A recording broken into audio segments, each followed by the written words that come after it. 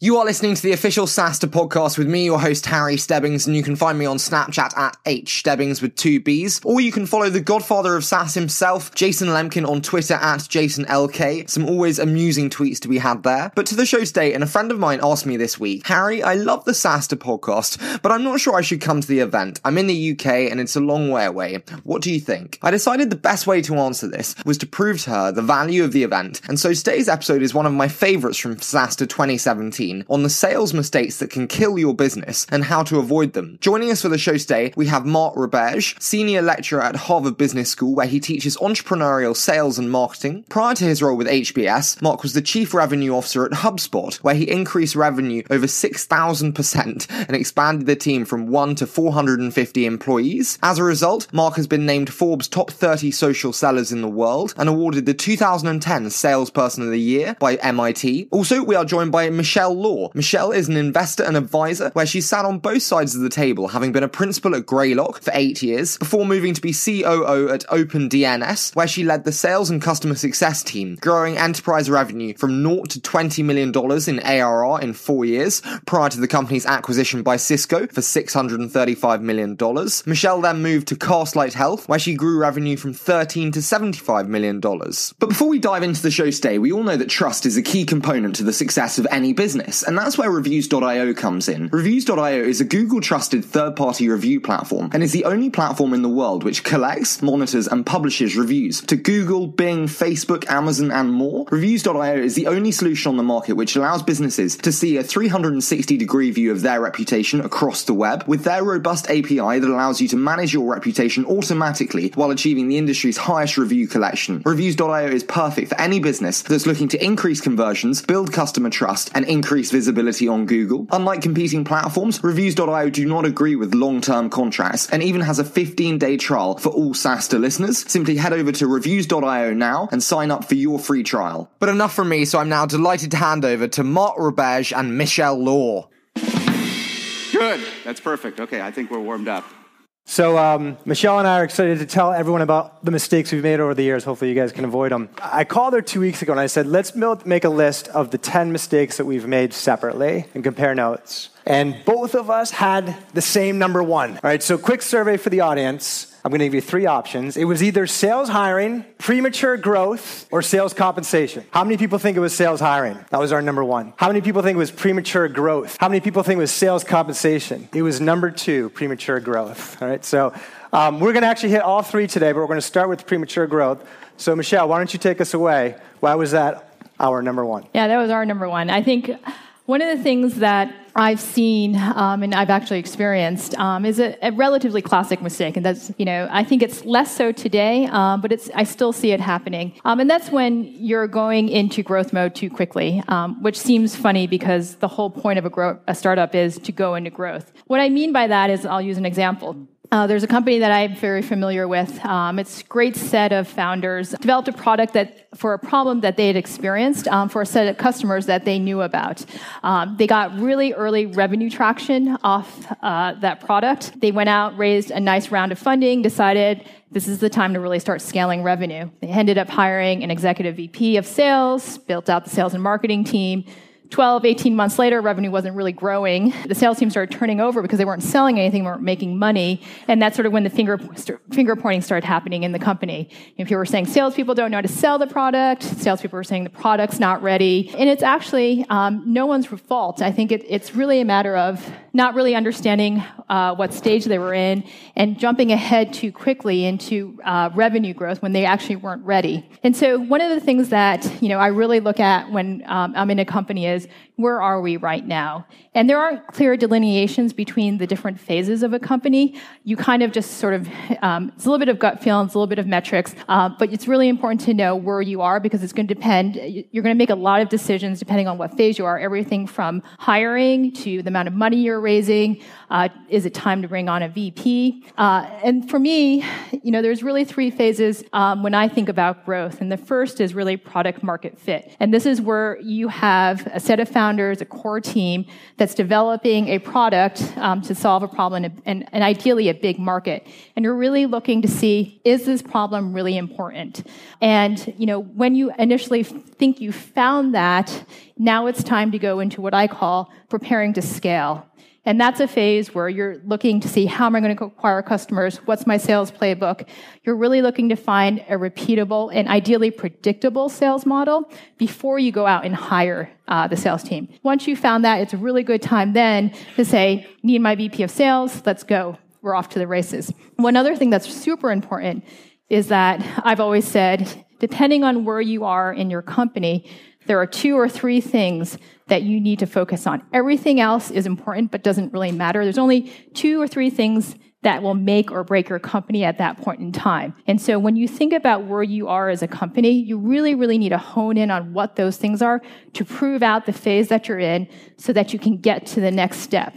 To close it out with the metrics and how do you understand that, I love it when 2 people work on a problem separately and come up with the same conclusion. And that's really what happened here. This is the way I've thought about it, which you can see the parallels with Michele. I walk into so many companies, they're like, this has been great. We've got 8 engineers. We built our product. We now have 20 customers. We're going to hire 47 salespeople next month. And I'm like, you're going to lay off 47 salespeople next year. And that's usually how it unfolds. So I really challenge folks, and I wish we thought about this at HubSpot in the early days, to think about customer success, then unit economics, and then growth. And customer success is not 8 people paying for your software.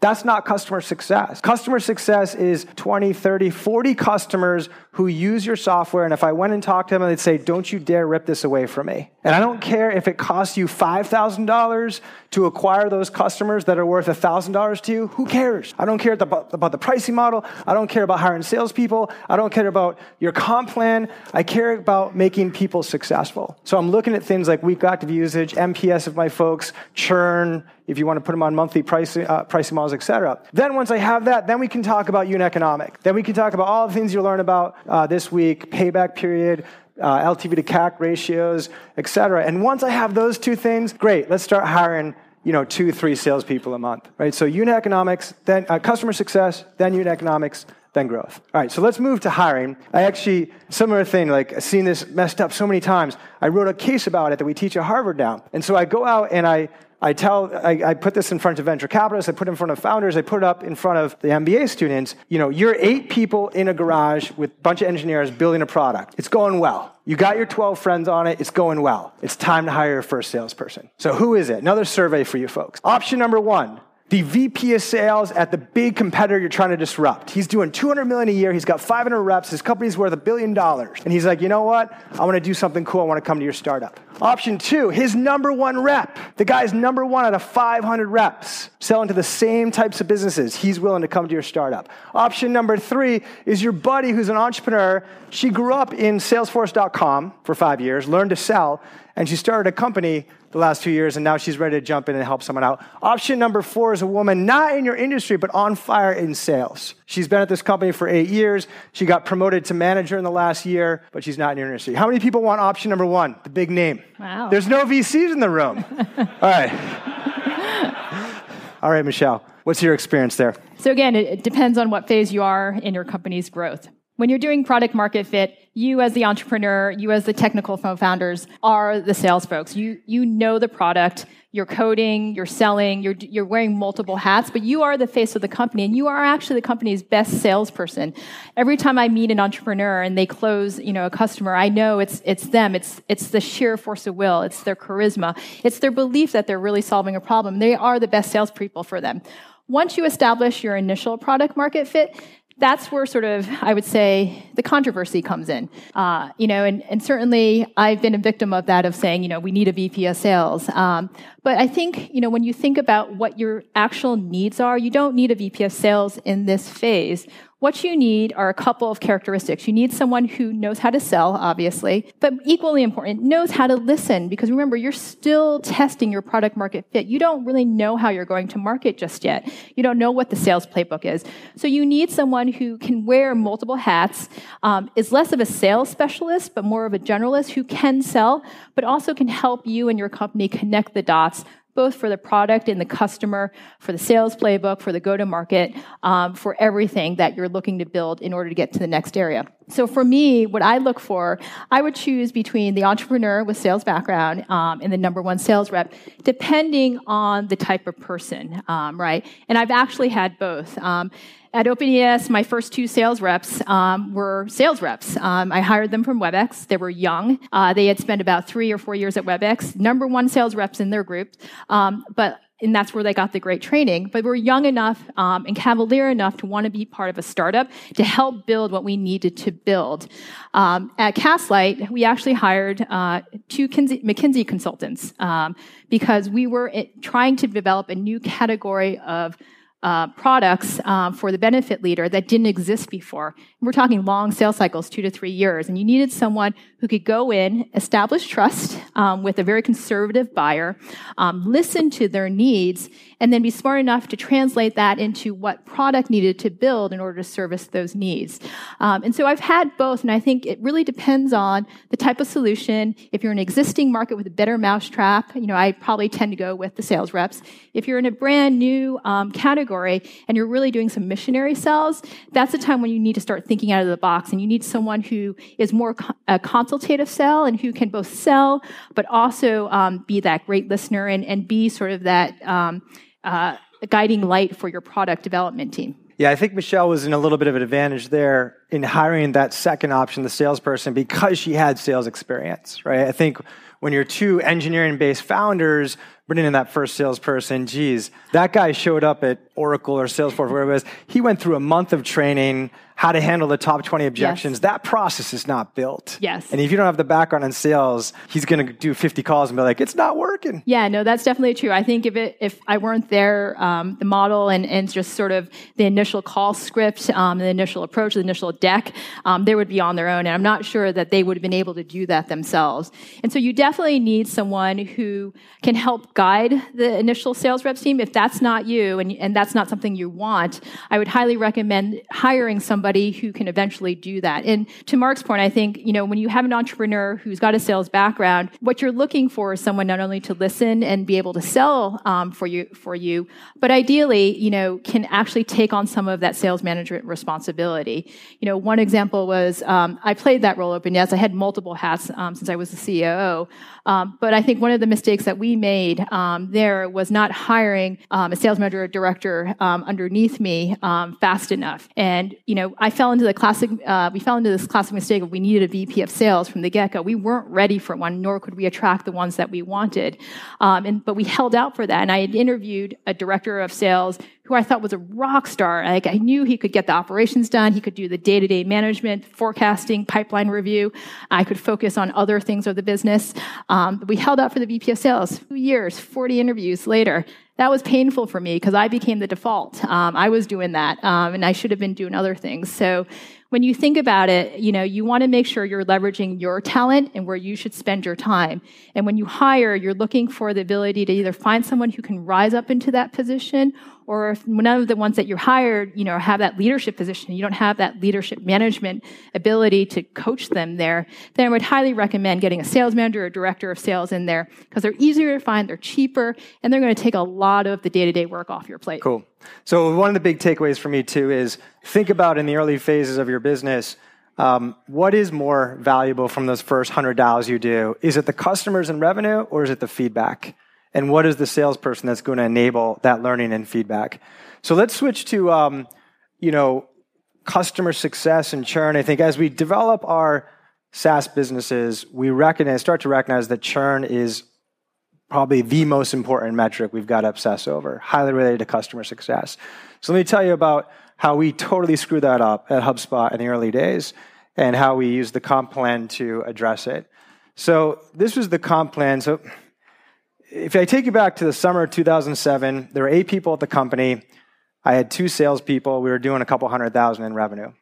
And Halligan was like, all right, hire 1 rep a month. So I did for 8 months. 8 months later, it was looking good. We probably were doing $2.5 million at that point. We had 10, 12 reps. But churn was 8% a month. 8% a month. If we're going to drop an F-bomb, we should drop it right now, right? It's like, gee, that is not a business. What I did was I looked at the customer success reps, and I was like, we had a couple of them, and I was like, some of them must be doing something right, and some of them must be doing wrong. So let's look at the churn rate by customer success rep.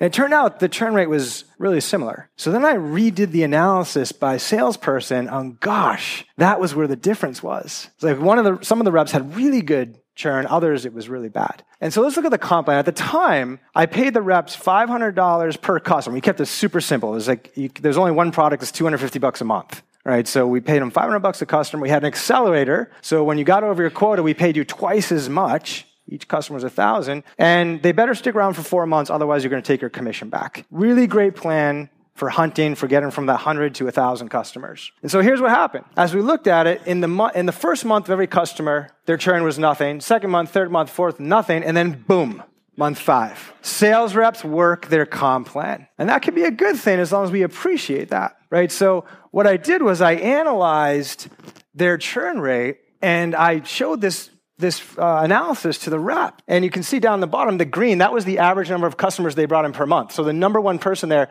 from an LTV standpoint was 10.8, the first person, and their churn was 1.6. Okay, so if you do the lifetime value analysis on that, of what they were bringing in per month, that's on the y-axis, it was a little under 180,000 that she was bringing in every month. Now, these folks down here, they were actually outselling that rep from the legacy ways we look at sales efficiency. 11.7, 12.0, 11.1 customers per month, but churn rate was horrendous. So the lifetime value they were creating was less than a third of that top rep. Totally different way of looking at this. And I was like, folks, we're going to start comping you on this stuff. So that's what I did. Sure enough, in that second the next quarter, I said, those of you who are in the top quartile, I'm now going to pay you $1,000 a customer, twice as much. If you're in the second quartile, I'll give you a 50% raise, $750. If you're in the third quartile, no change. If you're in the fourth quartile, you're going to make half as much. If you want to leave, there's the door. But we're going to train you like rock stars to try to bring in really successful customers.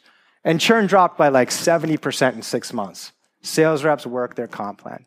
Now, it got to the point where the churn that was happening after that was for things outside of the control of the salesperson. The product was buggy here and there, like a company went out of business. So I had to redo the plan again to something of like, what does the rep control fully, 100% in their control, that is aligned with churn? And for our business, it happened to be payment period, right? So I put together a plan that comped them based on, getting annual contracts up front, which help people to be committed to inbound marketing. We didn't have a very low time and effort to value type value prop. These folks need to be committed up front. So for our context, it worked really well. Now, should I have just jumped to the 2012 plan? I don't know. I think we needed a bolder plan than that. But regardless, my takeaway here is just, you want to close it out here, Michele? For sales compensation, powerful vehicle to drive customer success. Salespeople are smart. They will analyze their comp plan. They know exactly how to make money. And so it's your job to ensure that the comp plan is aligned with what you're trying to drive for the business. And if you put it out there and it's fair, I think you will see success both for the business and both for your sales reps. All right, let's close it out on org structure, right? So now I'm going to forward fast the clock another 2 years. And we had probably 250 people at the company. And we got large enough that a lot of you are probably at that stage. You start ending up on 2 floors. It starts to be like a kind of a big company. And we organize ourselves like most organizations. Those are the marketing people over there, and back there is the whole sales team, and there's our customer success team over there. And as we grew to this stage, I found that the definition of an ideal customer was changing depending on the group that you were in. Like the marketing team, like, oh yeah, the people we love to sell to, they're the people that are easy to get to fill out a landing page. The salespeople were like, oh yeah, the people that are best for us are the folks that it's easy to get their credit card. And the customer success folks were like, oh yeah, it's the people we can make really successful in our product. Right? Now, obviously the customer success folks were most right, but how are we going to create this alignment in this new world of SaaS where, there needs to be a really nice handoff from demand gen to sales to customer success? So what we essentially did was reorganize the company by our buyer persona. So we destroyed the marketing team, sales team, services team seating and sat people by small businesses, mid-market, and enterprise. And within those groups, we had representation from marketing, we had a couple dozen salespeople, we had half a dozen or customer success folks, right? And they all were marching to the same order that we as a company were marching to for our business, right? So it was no longer like, oh, churn's blowing up. It must be the leads or it must be expectation setting. It's like, no, you have everything right there amongst you folks. And there was relationships between the salespeople and the customer success folks. They grabbed beers together. And the last thing that salesperson was going to do was arm twist some really bad customer into the business to hand it off to their friend to have fun with. And their friend in customer success saw their buddy struggling all quarter to get to their number. And it was the last hour of the quarter. And they knew that this customer may or may not be a good fit, but they jumped on the phone with their sales friend and said, you know what? We can make this work. So they felt each other's pain, right? And we destroyed that kind of marketing meeting, sales meeting, customer success meeting, and we started having small business meetings and mid-market meetings and enterprise meetings. And we measured each one of those groups in the same way the board measured us. It wasn't just about, leads from the marketing team and revenue from the sales team and churn from the customer success team, because this was a cohesive unit. Each one of these teams were responsible for their own unit economics and churn. We were able to pass the education of how a SaaS business works down to our mid-level managers, which is really critical for that next wave of growth. The point there that I'd love to take away is churn customer success is so important to our businesses. Are we really doing ourselves justice by organizing ourselves by function, or are we better off organizing ourselves by our buyers? Such a fantastic talk by Michele and Mark there, and a huge thanks to them for opening up their playbook to their growth success stories. And if you love the show state and would like to see more from us at SaaStr, then you can follow me on Snapchat at hstebbings with 2 B's, or you can follow the main man on Twitter at JasonLK. We would love to see you on both respective platforms. But before we leave you today, we all know that trust is a key component to the success of any business, and that's where Reviews.io comes in. Reviews.io is a Google-trusted third-party review platform, and is the only platform in the world which collects, monitors, and publishes reviews to Google, Bing, Facebook, Amazon, and more. Reviews.io is the only solution on the market which allows businesses to see a 360-degree view of their reputation across the web, with their robust API that allows you to manage your reputation automatically while achieving the industry's highest review collection. Reviews.io is perfect for any business that's looking to increase conversions, build customer trust, and increase visibility on Google. Unlike competing platforms, Reviews.io do not agree with long-term contracts and even has a 15-day trial for all SaaStr listeners. Simply head over to reviews.io now and sign up for your free trial. As always, we so appreciate all your support and cannot wait to bring you Monday's episode.